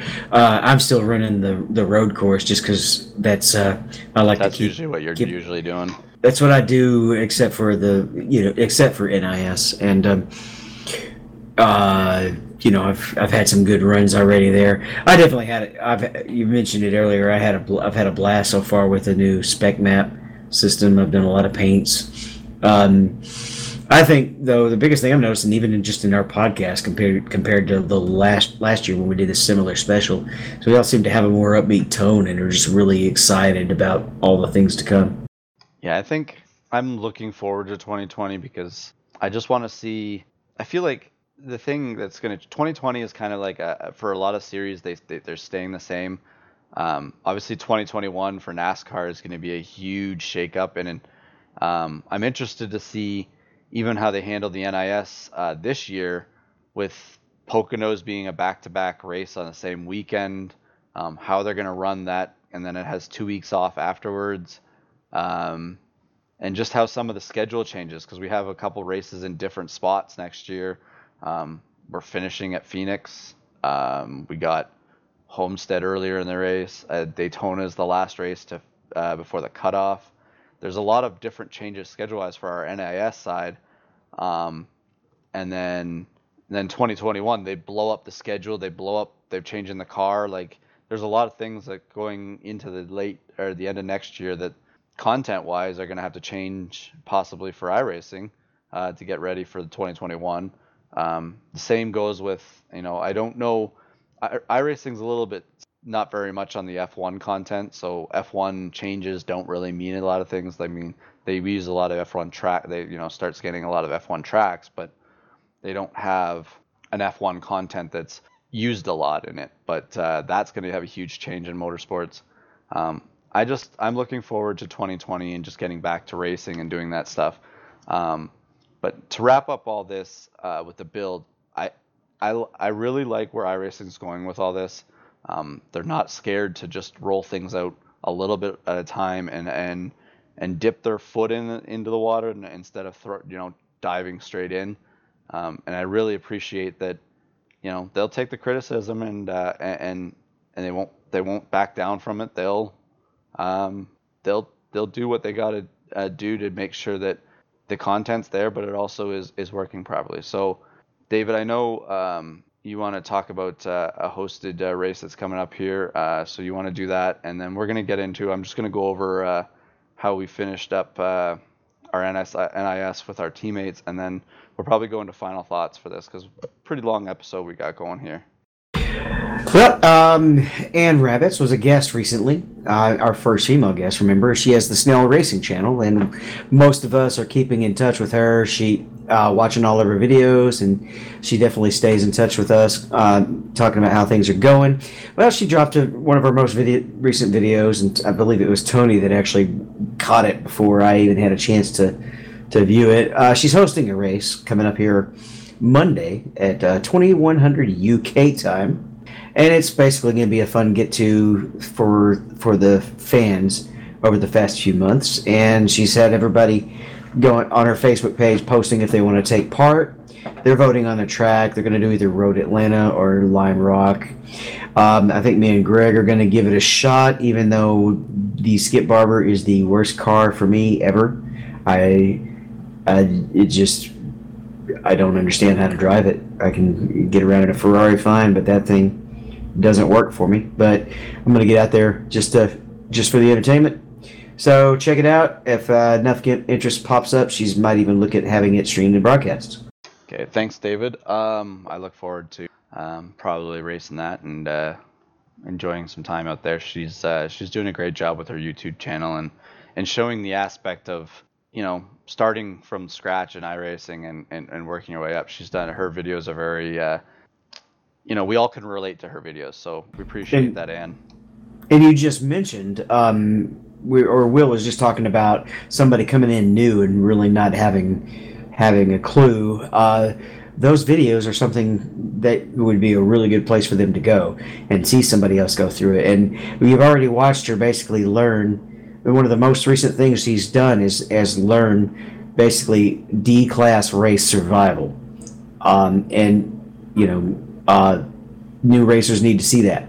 Yeah, she does a good job. I hope she keeps doing it for as she keeps going here. She's been doing a great job, great videos. The production value is going up each time she does it or they do them, and she's got a good team behind her. So keep it up, Ann. So what we're gonna do is I'm just gonna go through our NIS results here for the season. Not all of our teammates in the team ran NIS to a full season. Some of these guys on the team ran a lot of a lot of hosted racing and league racing. But I'll go through the majority of the ones that have logged in a decent amount of starts on the team and where they've kind of ranked and how they're going. I feel like as a team, it looks like there's a lot of ups and downs, but some guys did really good in this season, and it's good to get it out there and talk about it. So the first one on our list was Tony Groves. He didn't get very many starts. He started 18 races in the NIS Open this season, but he also races a lot in the OBRL racing league, so I know he doesn't start a lot of races. Plus, he has a lot of time away from here. But he had 1 pole, 0 wins, 0 top fives, led a lap, and he was in Division 4, and he finished 83rd in Division 4 in his spots. He had average incidents per race of 7.8, and this is one thing I was looking at for everybody. You know, start of the season, their iRating, start of 20, as I did at start of 2019 to currently right now what their iRating is. So he lost iRating over the season, but he didn't race a lot, so I can see that happening. He went from 1475 down to a 1047. So it was good to. I know Tony had a frustrating season racing wise, but you know, I think he really still enjoys the sim. I know he enjoys his league that he races in. So I'm hoping he races a little bit more next season. But I know work is a tough thing for him. Bobby Jonas didn't race very much with us this season. Busy a lot of time. He only had 16 starts in the NIS. 0 poles, 1 win, 3 top 5s, led 130 laps. He was in Division 4, and he finished 70th spot there with average incident of 8.5 a race.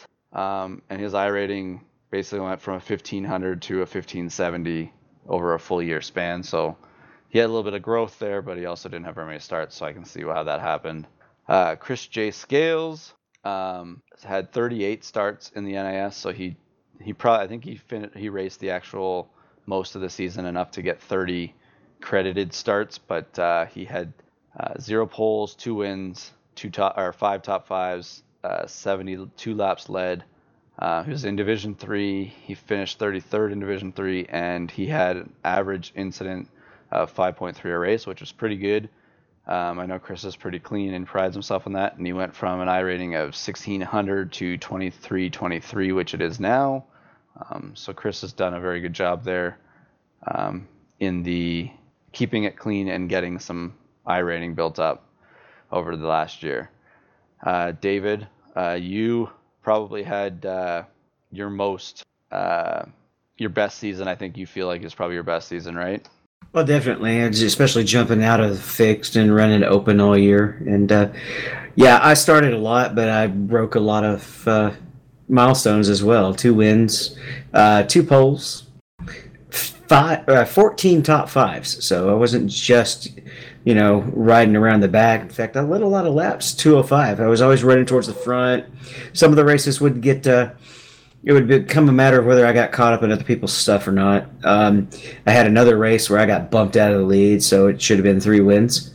Did have a lot of incidents per race. That's because I'm always right there pushing towards the front. I don't always qualify great, but I move as far forward as the car will let me go. And I definitely finished very far up in Division 2. So it felt great being up in the upper splits and finishing high in those upper splits. And I jumped from a 2,500 iRating to 3,000. And I'd been a little higher, but it seems to be that's kind of where I stabilize, because as I get into the top split, it gets a little harder to run towards the front. Well, and I think me and you had that all season, because you had 99 starts, which is the most on the team. And we would bounce between split 1 and split 2 a lot. Like we'd be right, we could barely hang on split 1 iRating wise, and we'd always be in the top of split 2. And if it was a big participation, it would be split 3. But most of the time we were in split 2 for a lot of our racing for it. So for me, I'm the next one. I had only 66 starts, so I averaged probably about 2 starts a week, which is what I got most of the year. I had 4 poles, 3 wins, 10 top 5s.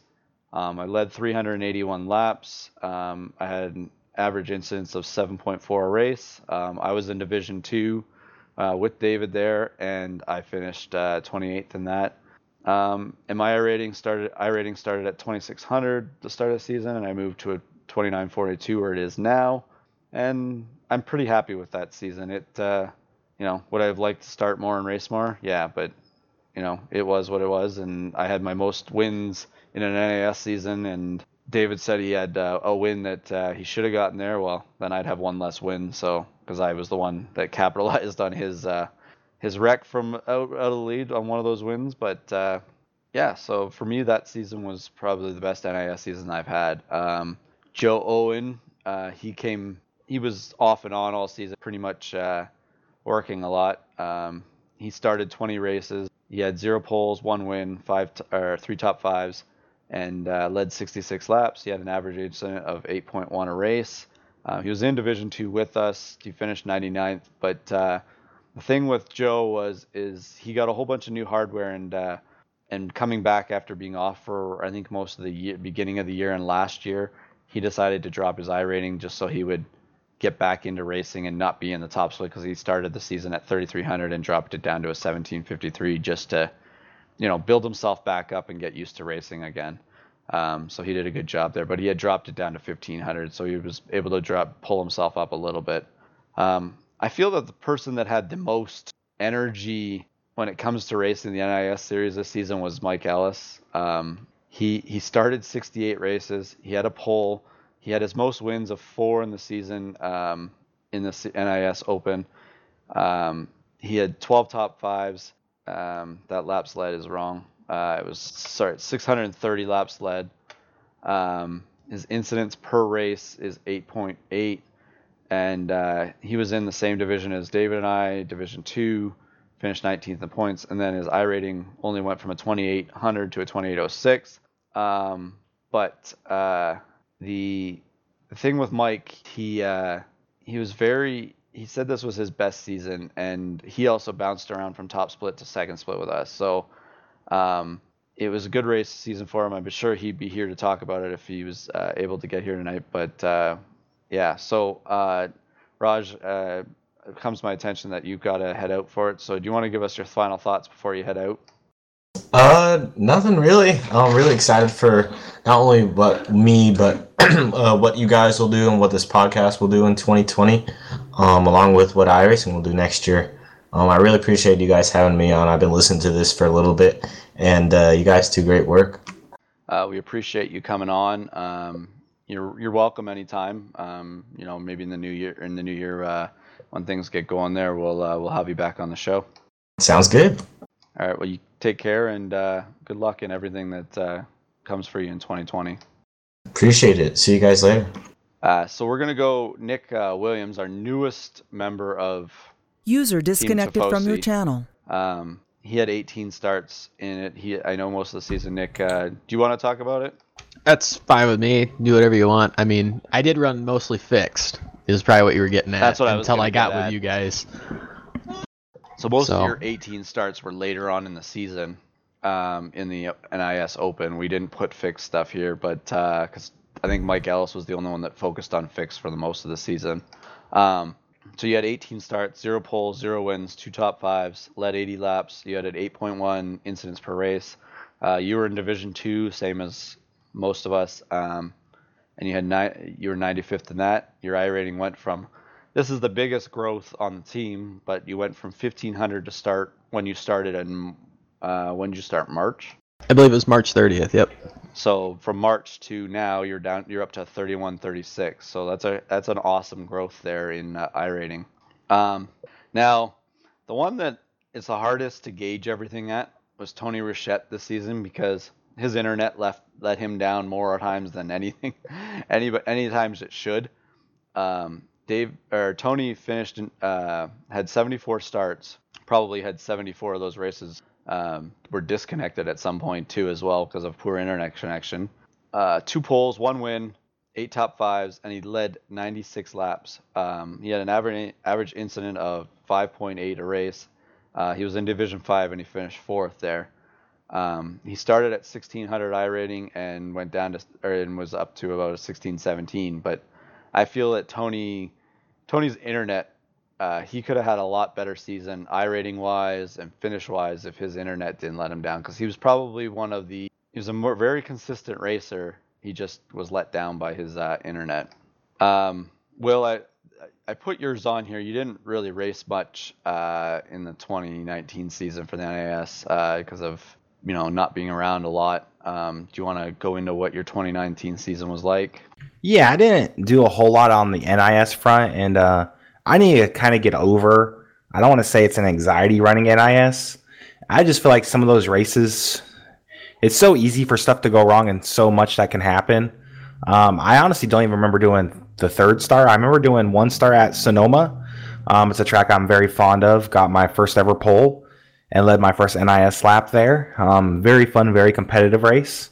I think I finished that one third or fourth. But that was a great race. And I had another race in Michigan. Got up front, led some laps. So you guys put together a phenomenal setup. And one of those NIS things, people were just kind of being stupid at the end of the race. And the 2 cars wrecked down low and washed up the track. And I had nowhere to go. And I get a lot of frustration in that. I feel like I would rather finish second than wreck. You know what I'm saying? And some of those people, I think they only look at the win column and that's all they think about, and would rather, if they're not going to win, why even finish? And I need to kind of get over that to try to get some more starts in. As a whole, I actually did the math. I did a total of 44 races last year on iRacing. Most of those come in road and dirt road, actually. Picked up a few wins there, and all in all, it was good. Really looking forward to kind of getting over that anxiety in NIS and just put my iRacing out there. I know I could run good. It's just got to be smart and finish the races. And if stuff goes wrong, well, it's just a sim. I'm supposed to be here to have fun and not stress over iRating, stuff of that nature. So that's kind of one of my goals going into 2020. So there's not too many starts on here. And in fact, I just lost about 60 iRating the other day, wrecking out and a C fixed at Indy. So kind of wish you would have took these numbers down a day or two before. Yeah, it's just it's funny that you say that though about the mindset. We know a lot of people, and I one comes to right to my head about he would rather have his win column have a lot more numbers in it than a consistency column. And if more people had consistent finishes, I think the racing would be a lot more enjoyable. But there's a lot of people out there that just they want to bring back the steering wheel, not the car. Sometimes you bring back the steering wheel with a checkered flag, but you can't. That doesn't fund in my mind. You can have as many wins as you want. If you're only winning and then finishing 30th, what's the point? And that's one thing I'm going to say is I really am enjoying the way the iRacing championship system works between divisions and the strength of field and the points that are given out. And the stat I'm going to focus on most next year is average points per race. You could win a bottom split race or finish mid-pack in a top split, and you're going to get more points in mid-pack of the top split. And I think that's the number I'm going to focus on next year is just having good, solid finishes, learning my pace, where I belong on the track, and not trying to go for too much, and just having smart races and really pushing up that stat, because average points per race is a big indicator of how well you run and how competitive are the people around you. I think more so than iRating or number of wins. And having the consistent finishes, even if you're not winning every race, but racking up lots of top spins, some top fives, and getting that higher iRating, it sets you up to score more points, and it also means you're running with a tougher competition. So the question is, do you want to be winning in fifth split, or do you want to be winning and wrecking in fifth split, or do you want to be getting close to winning and getting that one win in the second split? Which one holds more value? I would rather lose to somebody better than me and try to learn from that than just to go out there and beat up on a bunch of people that I'm quicker than. I think Fixed is probably going to be the series I focus on most next year. I'll definitely be willing to help and give advice on setups and what I feel. But I think Fixed is where I need to be right now, just to focus on my racecraft and not worry about if it's the car and is it really me and what can I do different to adapt in those situations. Well, and that leads us into our final thoughts of what 2019 is. What is your goal for 2020? We'll go through each one of us, and your final thought for 2019 and the show.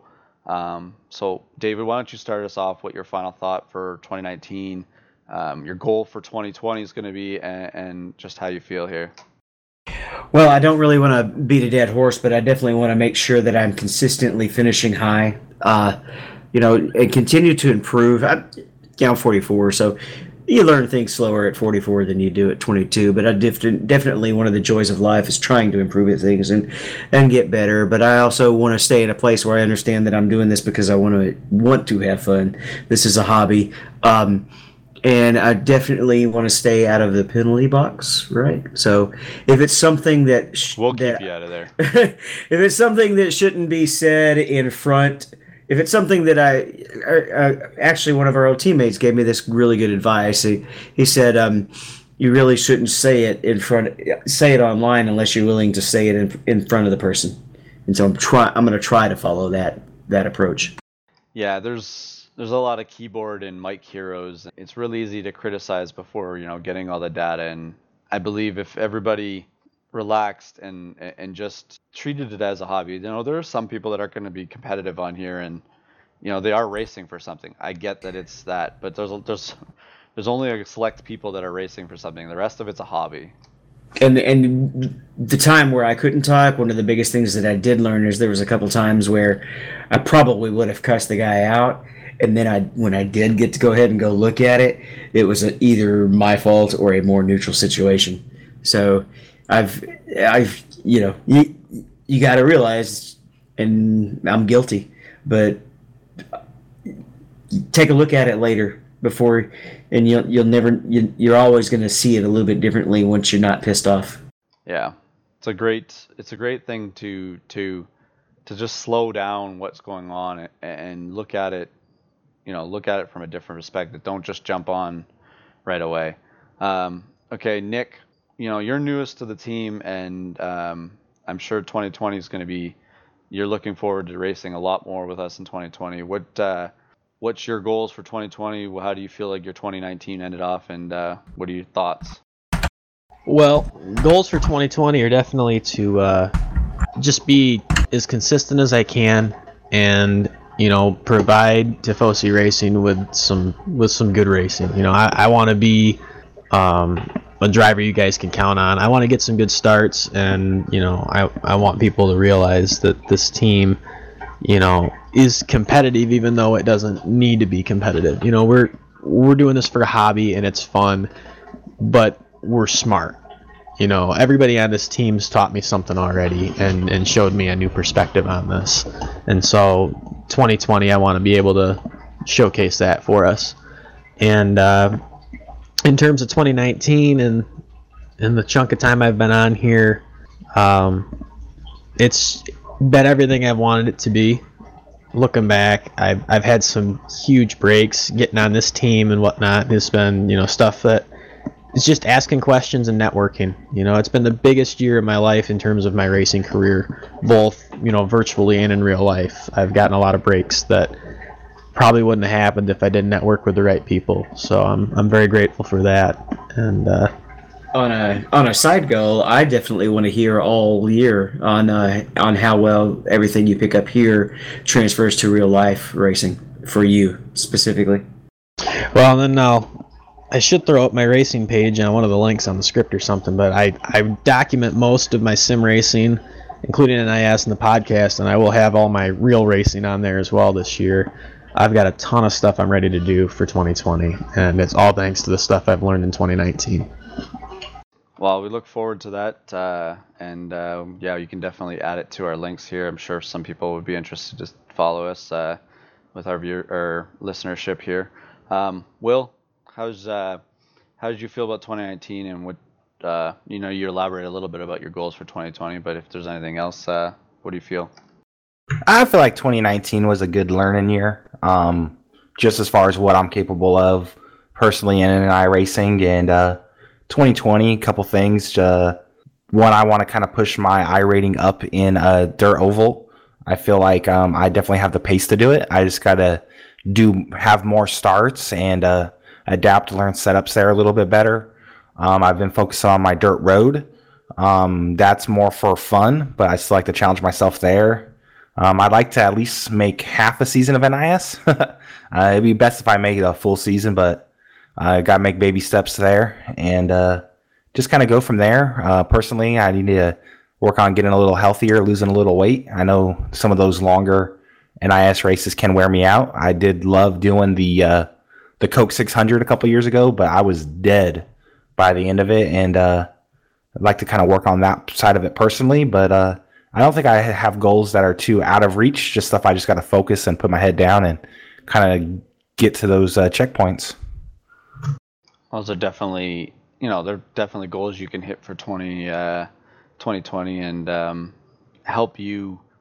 We're all here to help out, and I know we're very, very chatty in our messenger to elaborate on things and, pick other guys up to do stuff. So look forward to seeing how 2020 goes for you, Will. Yeah, actually, I want to do a quick shout out here before I forget. I lost this email in my feed. One of the followers on Instagram, I sent him a paint for the late model supporting the podcast, and it'll be public soon on Trading Paints, but is a proud listener of iRacers Lounge late model, and he sent me some screenshots that look really good. Did just get a new cell phone a couple days ago, so I got to work with you guys to get the logins to get back to Instagram so I could post those up. Just want to let you know I didn't forget about you out there. Jeffro, Central PA, very good late model racer, and I'm glad he's supporting our logo, and he's doing good with it. Perfect. And that's a great transition, because I want to start off with saying I want to thank Mike Ellis for letting me host today. I'm not a very good public speaker, so being able to host and do this podcast, this was always my challenge. It was public speaking and dealing with stuff of this content nature. And I can give my opinions, but to, take the reins on something and do it, it's a fear I have. And, I feel like, it's something I can check off the list that I've tried and done. And I'm glad I did it. I'm thankful for all the guys on the team. Tony, Chris, you, Will, for working on the script. Mike working on the script. Will, you've been doing great on the Instagram. Tony Rochette has been a little bit busy, but he's been doing great on Twitter and doing that. David, I know you've got some stuff cooked up for 2020 for us, music-wise and stuff for the podcast. I'm trying to work on some stuff to get us completely going back live, Twitch-wise, in the new year. We're working on that. But just everybody on the team, I'm grateful for what we do. Bobby paints really good paint jobs. David, you've been working on it. Will, you've been doing the same thing. Just all our guys. We had a tough patch there. We were able to come out from it, and I think we're stronger this year. 2020 is going to be a great year. Some new guys on the team coming along. It's been great. My goal for 2020 is to just enjoy it. Enjoy. One thing that over the years of having kids and stuff, I enjoy the little things a lot more than I used to, and that's why I don't race as much, but enjoying with my kids and stuff like that, that's important to me. So that's what I'm going to be, just enjoy my hobby, my family, and things like that, and just enjoy racing with you guys. I know David and I get to race a lot together in NAS with Mike, and I look forward to being out there and racing on the track. But my thoughts of 2019 I'm really grateful for Mike letting me to finish it off by, checking this off my list of something that never got to do. I was excited to do it. I know it was a little bit of work to get it going, and I enjoyed doing it. I hope it didn't screw it up for the guys, and I hope you guys enjoy this show. 2019 was a big year, and I think 2020 is just going to be that much bigger. So with that, and have a good New Year's, and we'll see everybody in the new year with all the content that we can provide, and have a good New Year's.